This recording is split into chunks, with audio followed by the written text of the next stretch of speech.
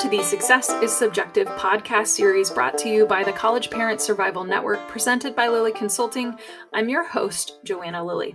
In today's episode, I had the pleasure of interviewing Trip Johnson. Trip is a serial healthcare entrepreneur whose passion is building values-based, mission-driven companies that increase human flourishing. He's the co-founder and CEO of Green Hill Recovery, a transitional living program in Raleigh, North Carolina, and the founder of AIM, Advaita Integrated Medicine, an interdisciplinary psychiatric and primary care practice also located in Raleigh. Now, Trip graduated from the United States Military Academy at West Point with a BS in economics and a minor in systems engineering, where he was a 4-year member of the varsity tennis team and a 2011 Patriot League champion. He commissioned into the infantry, graduated the U.S. Army Ranger School, Airborne School, and Air Assault School before leading a platoon in combat in southern Afghanistan. Trip is an avid practitioner of yoga, meditation, and a plant-based diet. He's also mastered the art of skimming, so you probably can't have a conversation with him where he doesn't reference the latest 10 books that he's read. Jokes aside, let's just dive right in. Here's Trip. All right, well, Trip, we've literally rescheduled this like at least 8 times. So I'm glad to finally have the opportunity to sit down, even though there was even a mini hiccup this morning with audio, but we are here and it's going to happen. It's going to be a lot of fun. I'm excited. Oh man. Okay. So let's just dive right in. Why don't you go ahead and tell the listeners, where did you grow up and what were you hearing about post-secondary education in terms of expectations from your family as well as the larger community in which you were raised? So I grew up in Hickory, North Carolina, which is kind of I say small town, but it's not really a small town, 50,000 people probably now. And it is I would say, typical kind of North Carolinian town that was dying industries, maybe textiles and furniture. Everyone I knew growing up, everyone that my parents both have graduate degrees, everyone I was around had graduate degrees. I didn't actually hear any expectations. No one put any expectations on me. I think there was just always an assumption that you went to college and more. Yeah, I mean, especially if you're saying everybody that you're around not just has an undergraduate degree, but a graduate degree. So whether or not it's said or unsaid, it's just kind of this known that you're going to go to school and most likely advance beyond that undergraduate or bachelor degree. Yep. Okay, so with that in mind, where did you go? And then how was the transition? Because I always love doing this. It's not necessarily about spotlighting, like, where did you go? But it's more about just identifying, like, what was your path? But more importantly, as a young adult, what was the transition based on that path that you chose? Well, backing up to high school, I was, until 15 or 16, I was highly ranked nationally for tennis. And I actually assumed I might not go to college, that I might go play professional tennis or that I would go to college for tennis specifically. When I was around 15, I started drinking and smoking a lot of pot, which kind of put my tennis career on a downward trajectory. And then because of all those expectations of others around me, implicitly that I had picked up on, I looked up prestigious schools with shitty tennis teams. And I looked at the Ivies because I wanted to make people proud. And I realized I would be able to play tennis there, but they weren't going to recruit me really hard. And then I found out about the service academies. So West Point or Army, Navy, the Air Force. And I realized that, hey, this is super prestigious, especially coming from a southern town. And they have horrible tennis teams. They're going to recruit me really hard. So I did not try my hardest in high school, but I did pretty well on the SATs. And I wanted to make everyone proud. So I found a prestigious school that really wanted me to attend for my declining athletic ability. So I went to West Point. I'm over here just dying inside. The logic that goes into this is like in hindsight, right? The logic that we like subscribe ourselves to and the reasoning or the decisions regarding post-secondary education, right? Like, oh, I'm going to pick this prestigious service-oriented institution, and because my athletic abilities are on the decline, they're still going to love me. So what better opportunity for me than this? Yes, this is just like, I'm eating this up entirely. I hope you understand this is not like, I'm not totally trashing you based on your decision, but I'm just so fascinated by, how our 16-year-old, 17-year-old developing brains totally justify the decisions that we make. Mm-hmm. So did you go to West Point? Did you play tennis? What happened? I did. I went to West Point. It wasn't until I think I finished our basic training, which is the summer before you start. And then within the first 2 weeks of classes starting, I was already making a reputation for myself as a bad kid, and gotten a lot of trouble up there. Barely graduated. Played tennis all 4 years. Actually, really helped. I think the biggest thing I did for the tennis team was really recruit well. So our team got better and better every year, and we won our conference and got to play Stanford my senior year, which was certainly a highlight in the first round of the NCAA tournament. Got waxed, but it was really fun. That's where I had initially wanted to go to school, but they were never going to have me.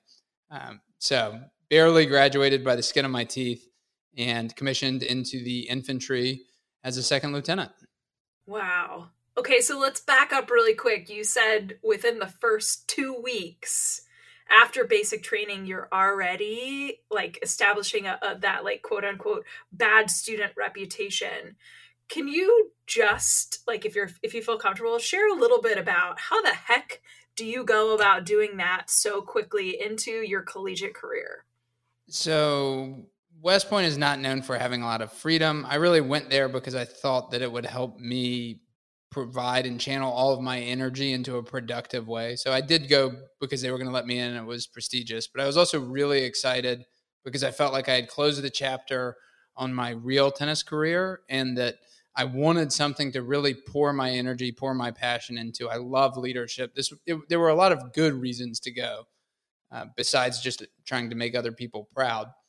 But when I got there, I realized that was really going to be on me. I didn't realize this until much later, but I, in hindsight, realized that I wasn't going to change unless I wanted to change. And at this point, I was kind of had this work hard, play hard mentality. I had been a class clown type figure, very provocative in general. And that just carried over. I thought I was too cool for school. The rules didn't necessarily apply to me. And that's not the general culture when you're a plebe or a freshman at West Point. And so I was breaking rules. I thought things that were dumb, I just wouldn't listen to. And maybe that's because I'm an only child, but my parents did a good job raising me. So I don't know. Shout out to Mr. and Mrs. Johnson on raising you. Okay, so I think it's also important to note too, you said you barely graduated by the skin of your teeth, but then you actually ended up becoming an officer in the infantry. So you're talking about kind of trudging through 4 years, graduating, and then you're in the service. So tell us a little bit about that transition, because again, we're still talking about you being very much a young adult. What, you're 21, like 22, at this time? 22, yeah, like still extremely young in the grand scheme of things, or kind of like if we want to compartmentalize or create separate chapters in our young adult kind of emerging experience. So now that you're out of West Point, you're in the infantry, what does that look like? So I think I did the exact same pattern as I did going to West Point. Was, okay, now it's real. Now I have something to pour my energy into. I'm going to be a great leader. This is all I need. And it didn't take long for that to change, right? All of a sudden, the familiar pattern of being the bad kid, being the one who pushes the boundaries just came up once again. And I was known for being the hard partier. I was also super into being like physically fit and being, I've always liked being right. I'm a bit of a narcissist.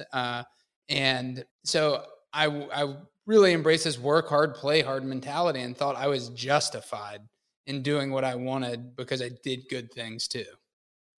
Ugh, that's a hard adjustment for a 22-year-old. So you're listening to the Success is Subjective podcast, and I'm your host, Joanna Lilly. As a reminder, if you've missed any past episodes, you can catch them on Apple Podcasts. My guest today is Trip Johnson. How long were you in the military? Like, tell us just a little bit more about that experience too, because I imagine at some point as well, maybe that bubble bursts, right? Yep. This, like, the justification, the narcissism, the, like, just the approach in which you are operating. So go back to it. Tell us about that bubble bursting for you. So for me, just to back up a little bit, graduated, went down to Georgia to Fort Benning for my officer basic training and infantry officer course. Graduated from that, went to Ranger School, graduated from Ranger School. Also, still following rules was difficult, even in Ranger School, but that's another story. Went to Fort Bliss in El Paso, Texas, became a platoon leader, and then took a platoon into combat in Afghanistan. I learned a lot. Honestly, Afghanistan was a very disenchanting experience for me.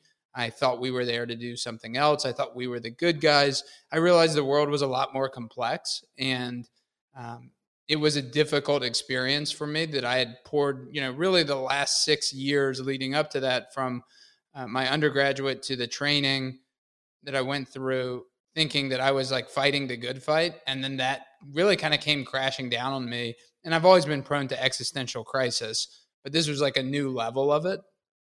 And got back to the States safely. My whole platoon company came back well. So we had a relatively good deployment overall. And what I skipped in kind of my upbringing is basically I got arrested once a year every summer for something drinking related. And this happened when I was still in the Army. This happened, I had good defense attorneys either in the family, whatnot. So they helped get that swept under the rug for the most part. And it wasn't until I was back and I was really pondering, what am I going to do next? It's clearly not going to be the Army. I thought I was going to try and go to Special Forces, the Q course, go into that. I was like, I'm done with the Army. I was sitting in Santa Monica and called my dad and basically said, something's got to give. I don't know what it is, but I'm not any closer to being the man I want to be. But, what should I do? And he sent me a quick link to an Alan Watts video that was incredible.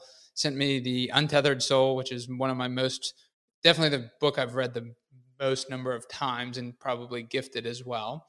And he said, I know this is going to sound crazy to vodka chugging, Copenhagen dipping, Army Ranger who is a meathead, basically embraced this meathead mentality. But I think you should try this type of yoga, and I think you should start meditating. And I said, you know what? Fine, I'll try it. And in some ways, the rest is history, but that changed the trajectory of my life in a number of ways. Yeah, because this is that seed planted, you watered, and that is a big staple in your life now, only because I'm familiar kind of with what it is that you're doing. So with those changes, why don't you talk about kind of what that next chapter looked like? Because I'd love to actually lead the listeners up to the work that you're doing now, which we need to highlight is vastly, vastly different than being an officer, and like you said, vodka chugging, Copenhagen, like I can't even, you're doing dip, you've got the meathead mentality. That is, when I think of Trip Johnson, that is the opposite of what I think of. Maybe a little narcissistic, just like a dip every once in a while, but it's only because you're a serial entrepreneur and super motivated, and I question whether or not you actually get sleep. But that's beside the point. So I'd love, just tell us a little bit, what happened. That's the shift. Now you've embraced it. What happened next? Well, I became fully enlightened and everything was easy after that. No. So what happened was I actually just repeated a familiar pattern. I went back. What did I do when I went to college? I looked around and said, how do I make people proud? What am I supposed to do? Now I did it from an even more self-righteous stance because I'm a big meditator, vegan guy. And I said, basically, again, it was back to my upbringing. People went to law school or business school. There wasn't much variation there. And so I said, I don't really want to go to business school. I really did learn, and I continue to learn a lot from my meditation practices and my spiritual practices, I guess. It's a word I don't love, but it's accurate. And so I felt like meditation had really helped me understand how I'm connected to everything else, understand my mind, its relationship to my life and my experience. And I decided to go to law school because I really wanted to understand the way that society was structured. I felt like I had found something that gave me the internal structure and understanding. And then I wanted to understand how society was structured so that I could make a difference. And I did go into the Army to make a difference. And in law school, that was kind of I was like, this is going to be a more noble profession, I guess. But ultimately, it was probably just to meet other people's expectations and to figure out what it was I wanted to do. Like I knew going into law school, I didn't want to be a litigator. I didn't want to do contract law. Like I didn't necessarily want to be a lawyer. I just needed some time to figure it out. And so I didn't graduate law school because I guess I figured it out. I dropped out. I love it. And once you dropped out, what was the decision next, right? What was the reasoning to drop out? Because I think the other thing that I'm hearing a lot, just right, here's the themes we're picking out and you're highlighting them.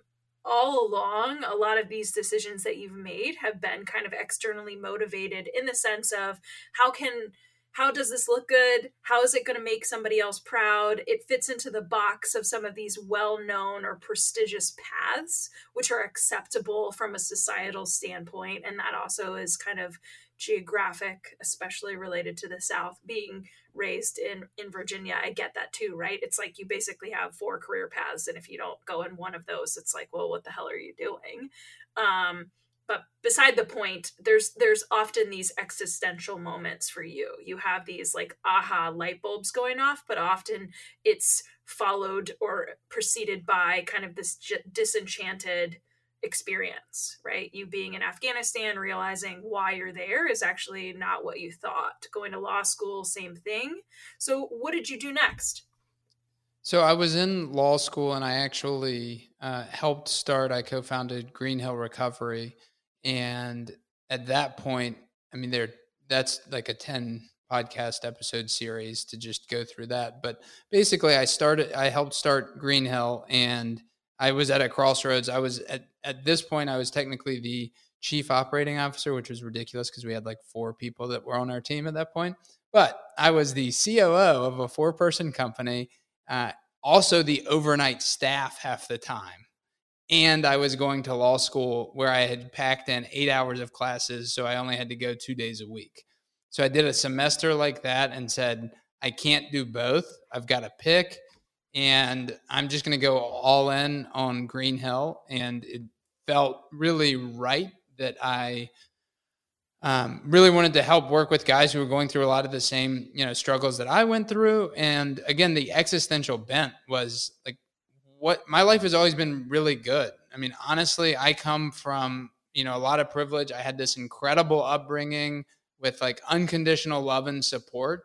And so I can't imagine what it would be like to navigate life without that. Like I have this like weird protective armor on me and like a confidence that was given to me basically. And so, I've just wanted to make a difference. And I was like, I easily could have been kicked out of the Army. I should have been kicked out of the Army. I should have been kicked out of West Point. I barely got through all these things. And it's only because I had all this support. It's not because of anything I did. It's just, so I need to now be of service to others.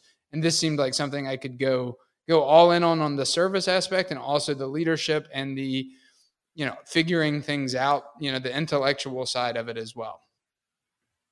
Well, and now Green Hill is in its like second iteration, as you are also like totally, and by iteration, I'm specifically referencing the expansion and the changes in leadership, but also kind of the vision overall that you have created. And so a little sidebar, if you want to hear about Jake Summers, episode 92, similar story, but also one of kind of your, he's technically the CFO of Green Hill now? Yeah, something like that. Something like that. He wears one of the hats, but you two are very entertaining for me to be in communication with, but also lean on in regards to this entrepreneurship and leadership in the work that we're doing, specifically in helping young adults. Mm-hmm. So I'm going to ask you this point blank, because I ask everybody this. Do you see yourself as successful?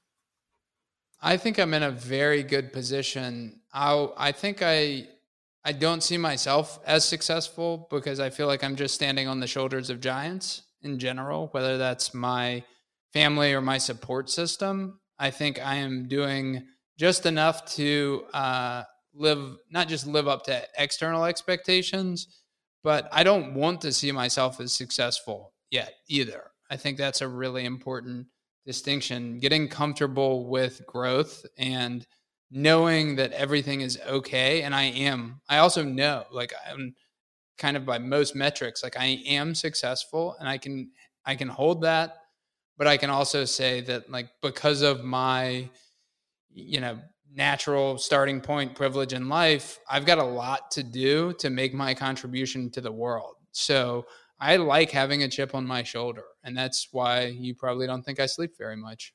I'm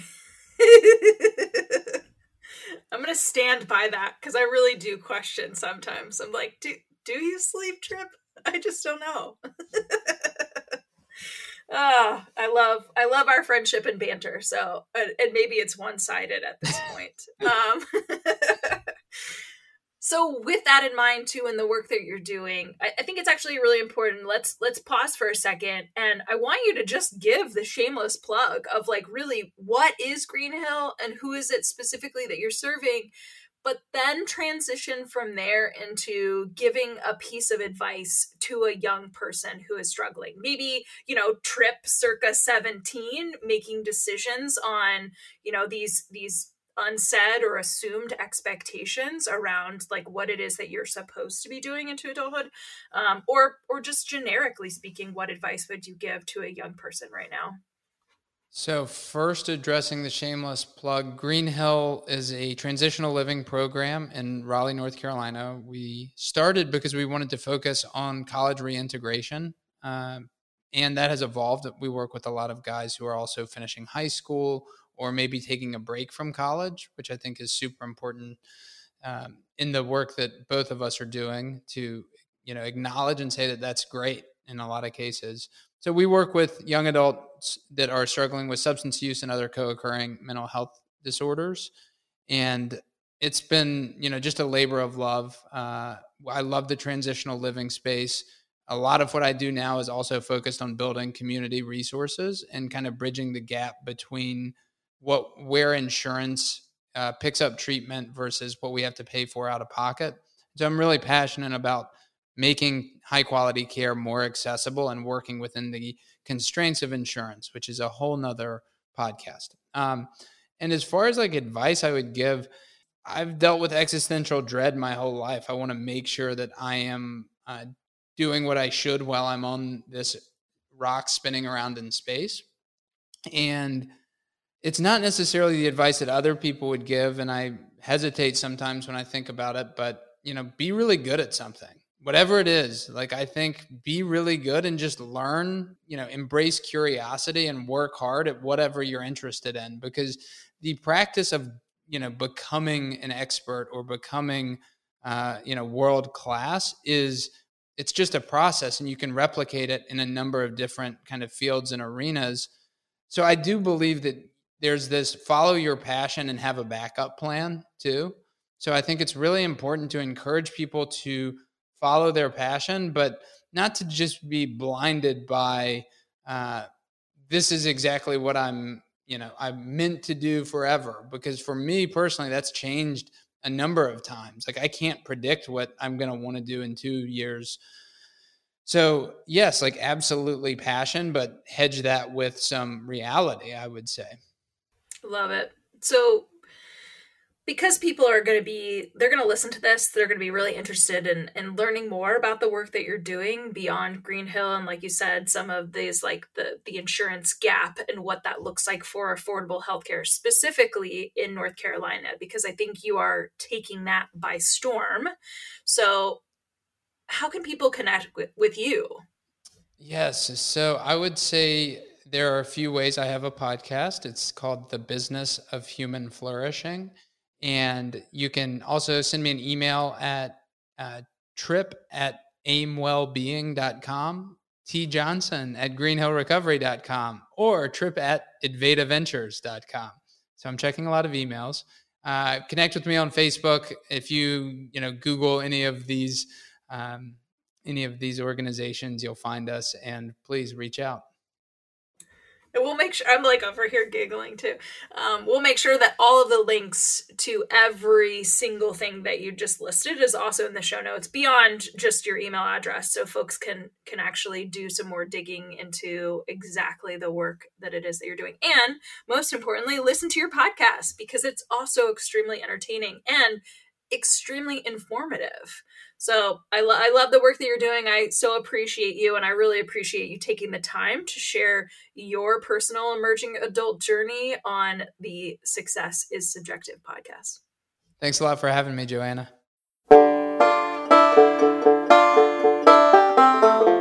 That's it for this week's Success is Subjective episode. Stay tuned for our next episode, where you can bet it'll be another amazing human sharing their very personal story with the world. You can follow me, Joanna, on Instagram @Lily Consulting, and on Facebook @Lily Consulting LLC. Most importantly, though, check out the resources link on my website at lilyconsulting.com, and that's LILLEY consulting.com, or you can just search on Google for Lily Consulting. You can also download and subscribe to listen to the Success is Subjective interviews on any popular podcast app, such as Apple Podcasts, Google Podcasts, iHeartRadio, SoundCloud, Spotify, Stitcher, and TuneIn Radio. Make sure you check out the show notes, where you'll find contact information, website details, links to articles, and all social media for our guest. Thank you, our listener, for tuning in, and remember, there is no single path through life. Success is what you make it.